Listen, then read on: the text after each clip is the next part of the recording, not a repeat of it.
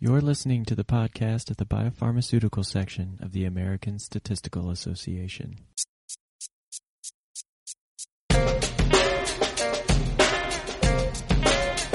Statistics. Statistics. Statistics. Statistics. Statistics. Hi, folks, and welcome to the show. This is Richard Zink, and you're listening to the podcast of the biopharmaceutical section of the American Statistical Association. This is episode 96, and it features a discussion with 2022 chair of the biopharmaceutical section, Alan Hartford. We discuss what he hopes to accomplish in 2022. Note that the Regulatory Industry Workshop is currently accepting submissions for posters or roundtable discussions. The deadline is March 30th for roundtables and April 12th for posters. The 2022 workshop takes place September 20th through the 22nd in Rockville, Maryland. Get those proposals in, and hope to see you all in person this September. And as a reminder for these discussions, please note that people are sharing their personal opinions, so please don't overinterpret their comments as representing the groups or organizations with which they participate. And now let's start the show. Hi folks, today I'm talking with Alan Hartford, Senior Director of Biostatistics at Takeda in the Neuroscience Therapeutic Area. He is the 2022 Chair for the ASA Biopharmaceutical Section. Good afternoon, Alan, and thanks so much to you for being here. Hi, Richard. Thanks for having me. And I'd like to welcome you back to the podcast. You participated in one of our first few episodes, actually episode number 2, way back in 2012. You and Jingyi Ku discussed the 2012 Regulatory Industry Statistics Workshop. Can you remind us what your statistics story is? How did you become interested in statistics? For me, it was difficult to pick a major in college. I was interested in so many of the different sciences, and I also liked math a lot. So I did end up majoring in math, focused on systems of differential equations. This then led into statistics as I found applying the math to real-world problems, more of the applied math sciences. I found very satisfying, and I focused there in nonlinear models. So between studying statistics and nonlinear models and math and systems of differential equations, I found the pharmacometric modeling really interesting. So when I started in industry, I worked in a phase 1 statistics group, and I did get to participate in the modeling at that time.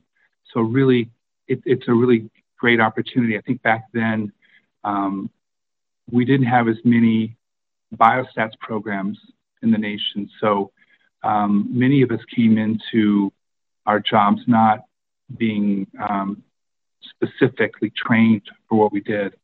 So it was really great for me to have some application from what I did in school. So that led me, as I explained, through the math and stats, to the pharmaceutical industry and the kind of modeling that I was specifically interested in.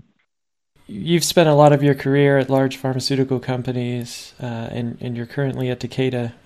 Can you describe your current role for us and describe a little bit about how your career has changed over time? You mentioned how you were involved early on in pharmacometrics. Is that still true with your career now?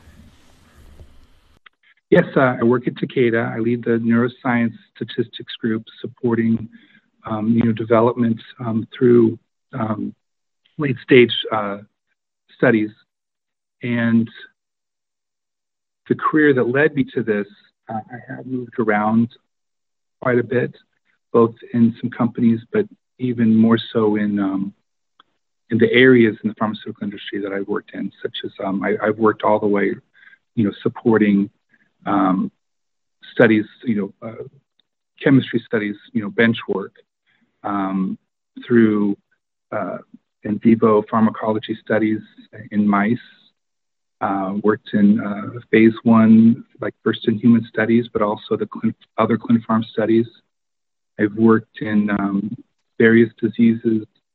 I've probably spent more time in oncology still so far than other areas, but I've worked through phase 2, 3, and 4 in oncology mostly, and now leading that group at Takeda in neuroscience. We keep hearing how neuroscience is the new oncology, and we really hope so in the sense that oncology has had such great breakthroughs in the last 10, 20 years. We're hoping to follow that up with neuroscience breakthroughs. Well, similar to oncology, do you anticipate neuroscience developing as many sort of changes or enhancements to statistical methodologies? Neuroscience is fascinating for statisticians, especially because there are so many different endpoints. And with different endpoints, we have different types of data, leading to the need for different types of analyses. So I find in neuroscience clinical work, we have to be more engaged in biomarker work than maybe other clinical statisticians. And earlier you asked me about pharmacometrics work. I also at one point led a pharmacometrics team within a stats unit, working side by side with the PK/PD modelers from the pharmacokinetic side. So that was really satisfying and really enjoyed, getting into that area. I've dabbled in that here and there. I published some, but it's not something I specifically focus in at this time. You were instrumental in the formation of the Statistics and Pharmacometrics Interest Group within the ASA. Can you briefly describe this process and forming this interest group and give your impression on how the group is currently functioning, if you're aware of how it is functioning?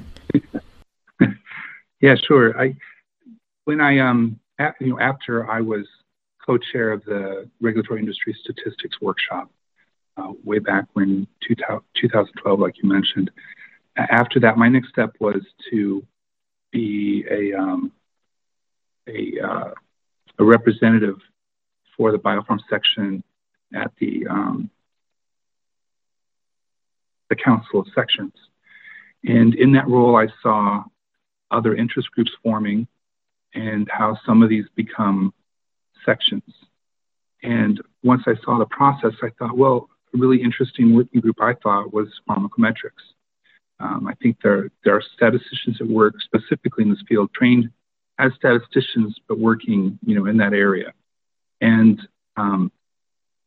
while there are wonderful pharmacometric associations out there, we didn't have maybe a great connection with them, to reminding ourselves that the statisticians working on clinical programs should be aware of the work being done there, because we're making inference on the program and it goes to the regulatory agencies.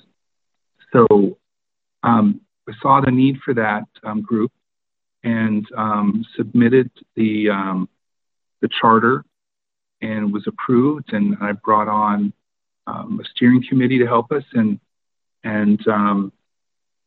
others that actually worked in the area, because I was working more in methods at that time. They picked up the ball and ran with it and did so much more than I did to keep it moving forward.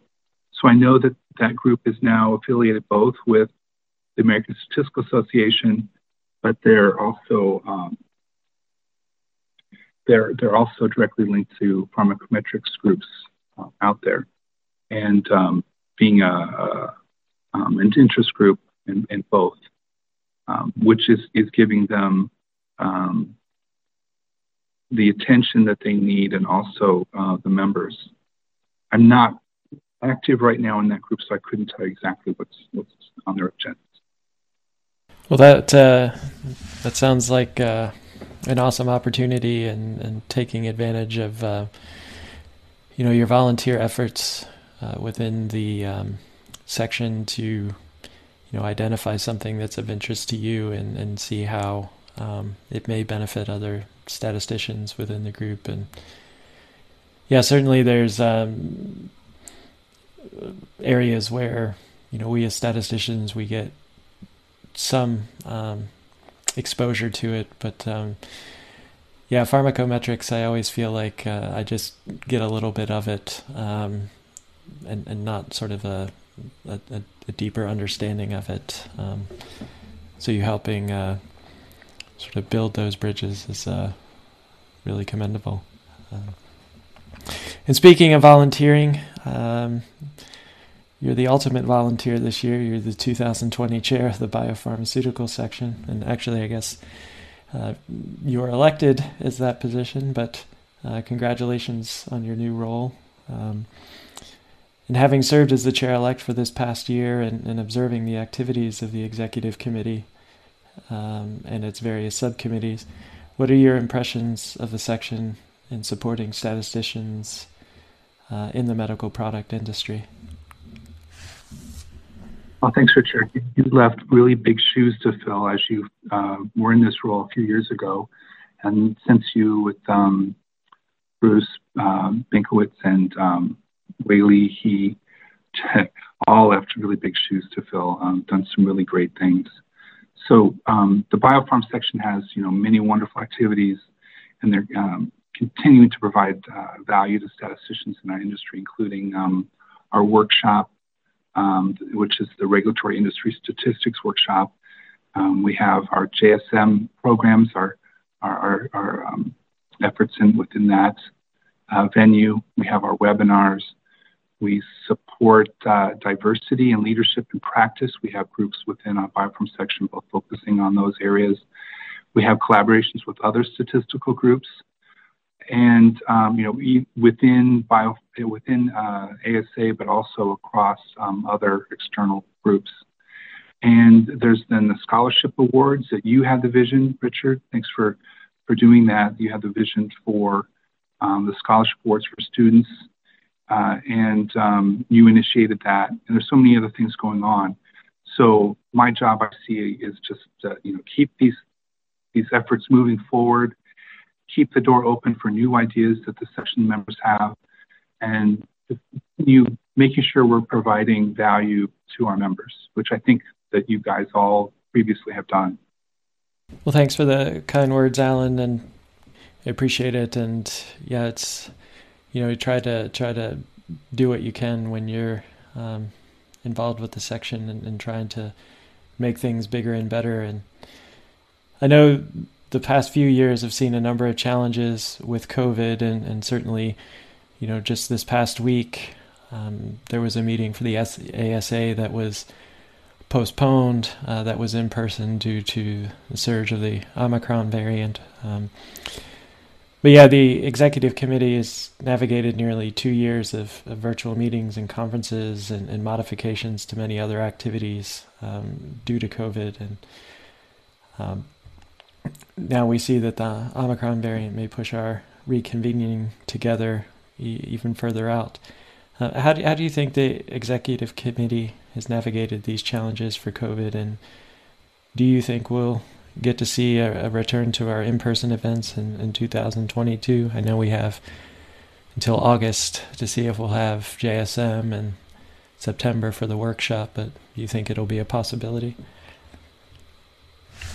Yeah, it's still, of course, an area of concern. And yes, we've had 2 years of going fully virtual, even with all the efforts to curb the spread and the reoccurrence of COVID through different variants. We do see, of course, COVID affecting the way we work and we interact. Our conferences were still successful in 2020 and 2021, but they were, as you know, virtual meetings. And I think there was a lot of learning done to make these successful. And I think that they were. I thought they were really great meetings. We had some discussion about a hybrid model for 2022. It would be fantastic if we could have some people attend in person and some attend online.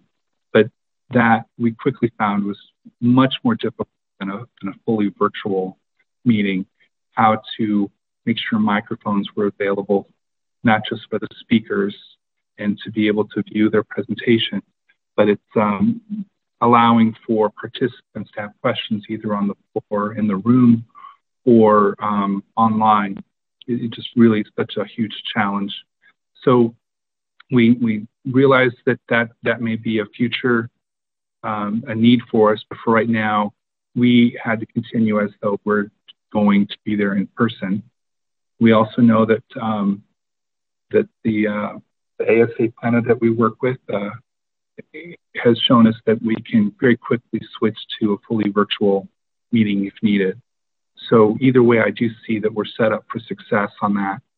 And, I just look forward to both our conferences coming up later this year. What other non-COVID related challenges has the executive committee had to cope with? I think one challenge that the executive committee should focus on every year is on recruiting new members. In recent years, we've seen new technologies being used for interacting with each other. And this is one example, Richard, this podcast that you started. And thank you for that, all the wonderful podcasts you've done. And this is a new way to interacting with our members and prospective members. And so the challenge is to continue using new platforms to show value to, to prospective members of ASA and the BioPharm section. Yeah, maybe the section needs its own TikTok or something, and I don't even know what that is, quite frankly. My kids probably do, but yeah, I'm not sure. It's just another one of those social media things, I guess. But let's try to be a little bit more hopeful about what we can actually accomplish in 2022. What specific goals do you have for the biopharmaceutical section, and where you hope it ends by the end of the year? Well, you said specific, but I have to start with something general, which is, of course, keeping everything that everyone has already had in motion, keep everything moving forward, and keeping open to new ideas. But one specific thing that I'm working on is something that Liang Fang has started, and that's leading a new effort to engage more with statisticians working in smaller biotech. Liang works in small biotech. He knows a lot of people in that area. He saw the need for sharing information on statistical approaches, but also importantly, processes in the regulated arena that we work in. You can't, the more we learn, the more we understand we can't know everything. So the more you learn, the more you learn that you need to learn more, or however you say that right. But with that in mind, one statistician working in a small biotech company really, that's a stressful situation to be in if you really put all the weight on your own shoulders to know everything. And you don't have, because you don't have other statisticians in your company to bounce ideas off and get experience from them. So, we're thinking about what we can do and provide information, maybe training, maybe some videos for both statistical approaches, which we've already been doing for a long time through our webinar series, but also specifically, again, for these processes. That sounds really, really fascinating, and kind of being at a small company myself and going through similar challenges.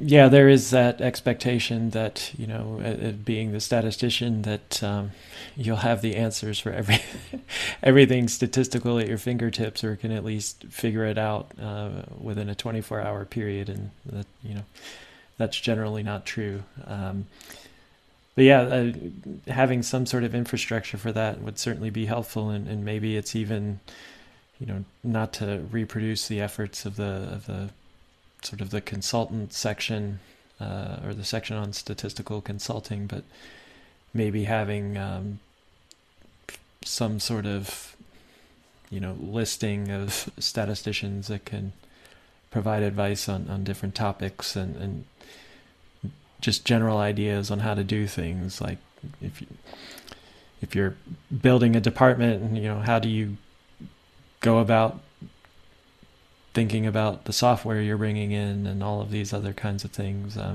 So yeah, that sounds like a new and vital effort. So that's exciting to hear about that. I also understand in some of our past discussions that you have an interest in supporting statisticians who are new in biopharmaceutical section careers. So is this for non-biostatistician quantitative scientists who are sort of newly functioning as biostatisticians, or is this a general effort to help all new professionals in the medical product industry? And either way, what ideas do you have to support these new individuals?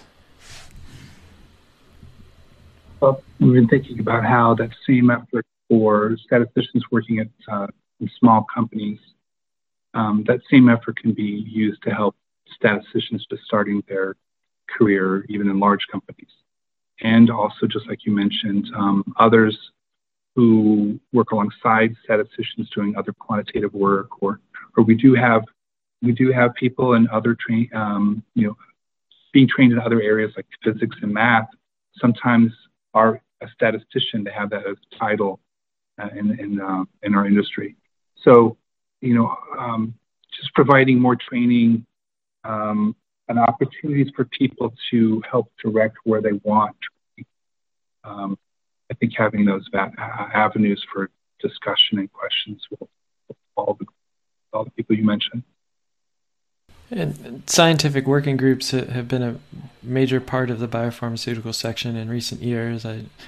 Last I counted, there was around 10 of them, and I'd be curious if there are additional scientific working groups that are in the formation stages. But how do you also hope to support these working groups as they conduct and disseminate their research? I think at this point, for those working groups that have been existing for a while now, that the word dissemination that you just mentioned is very important.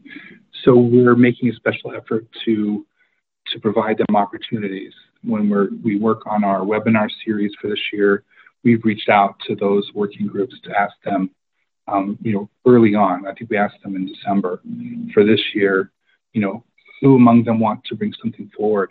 We received more responses that people wanted to give talks, and a number of talks per working group, not just one, because they've been doing so much in that cooperative space, working together across different companies and academic groups, and FDA, of course, too. So a lot of big wins that people should be able to present so that we can all learn from that experience and provide value to each other, and to give recognition to all this that they're doing. Really, I think is a good thing. I guess, have there been new requests to form new scientific working groups, or has that kind of slowed down recently? No, no new scientific working groups right now, at least not that's been presented to me yet. But this this effort that Leong is doing for new for statisticians and new small companies, we realized that effort really wasn't a scientific working group, but maybe just another committee. So we have had this committee, and I believe there was one other that has been newly formed, and will make announcements to the biopharm section as these things form, and continue to ask volunteers for across all the ones that we have going. Yeah, but if anyone listening, I guess, is interested or thinks there would be benefit to a scientific working group, on the biopharmaceutical section website, there is under the About Us tab, there is the scientific working group committee page that talks about the requirements and necessary documents to create a scientific working group. And I think based on your description, earlier, Alan, of the pharmacometrics interest group. It's sort of a similar process in defining a charter and what sort of research areas that the group would be focusing on.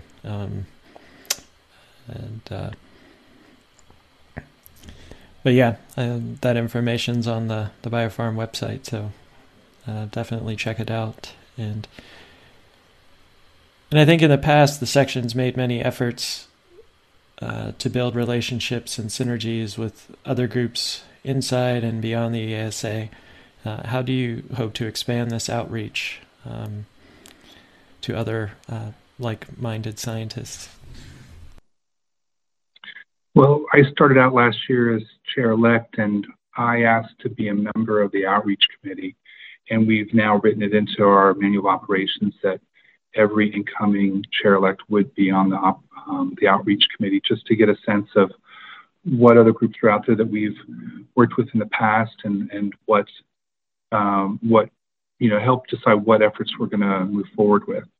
There are a lot of activities going on outside of our section that is in the same area, the same sandbox that we're in. And we do need to we need more focus, and we're going to do that this year, is to figure out exactly what is our goal with this. I think, of course, we have the goal of helping our own statisticians know about other efforts out there so that they can learn from them. And we also want to increase our own membership through interacting with other groups. But then we also have to understand that people have a limit of how many different groups they can belong to. So while we really want to support what others are doing, we also want to compete to show that the BioPharm section is the first stop for the work that we do. Yeah, absolutely. I would second that we're the first stop. I think the BioPharm section is just in terms of seeing the output and the activities that they've engaged in over the last several years. I think it's just amazing the amount of dedication all of these volunteers put into being a part of the section and trying to make the section grow and do some amazing things, and always very proactive in trying to find new ways to engage people. So I think that's really pretty amazing with an all-volunteer group. And we've already talked about COVID, and not just we've had our conferences and meetings interrupted, and a lot of challenges with webinars just because of how many webinars are being generated now, since people can't get together. But how do you think recent changes with COVID and will affect how the biopharmaceutical section provides services and interacts with membership? You talked a little bit earlier about looking at hybrid models for meetings, and certainly that's a lot of work. But for example, do you think that future conferences may have a virtual component to them in terms of allowing for certain speakers that may be challenging to get them to travel from far points of the earth to attend the meeting? What are your thoughts on how things may or may not change based on our experiences of the last 2 years? Yeah, well, specifically about conferences like you're talking about, I think that we could augment our in-person conferences with a repeat of a presentation which could be recorded and shared with others. So even if people are attending, want to attend virtually, and they wouldn't get it at the exact same time.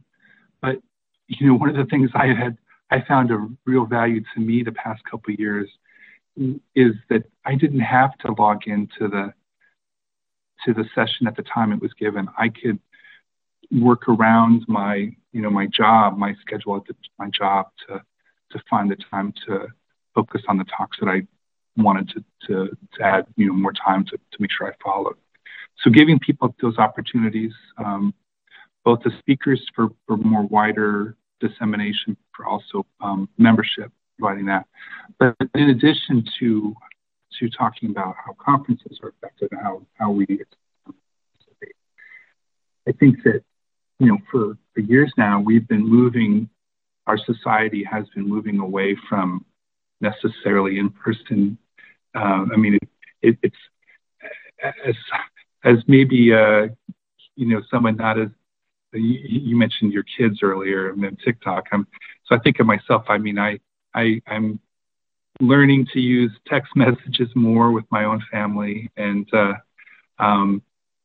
but there's more and more venues to do things online and to still participate, so that you're not just listening, but you're engaged. So I'm really hopeful for new things yet to come that we haven't seen yet. Yeah, absolutely. I think our work environments have been fundamentally changed. I never imagined I'd be working virtually out of, I guess my kids would call it their Xbox room. But yeah, that's where we're at. But yeah, hopefully, we can supplement some of that virtual time with some face-to-face time and get to see some people this year in 2020. It's been too long. Well, Alan, I really appreciate you talking with me today and giving us a little taste of what we can expect to see with the biopharmaceutical section in 2022. And I wish you success with your role as the chair. Thanks, Richard. Appreciate the opportunity. And there you have it, episode 96 with Chair Alan Hartford. I hope you enjoyed the episode. In the meantime, get that COVID booster. We'll see you next time.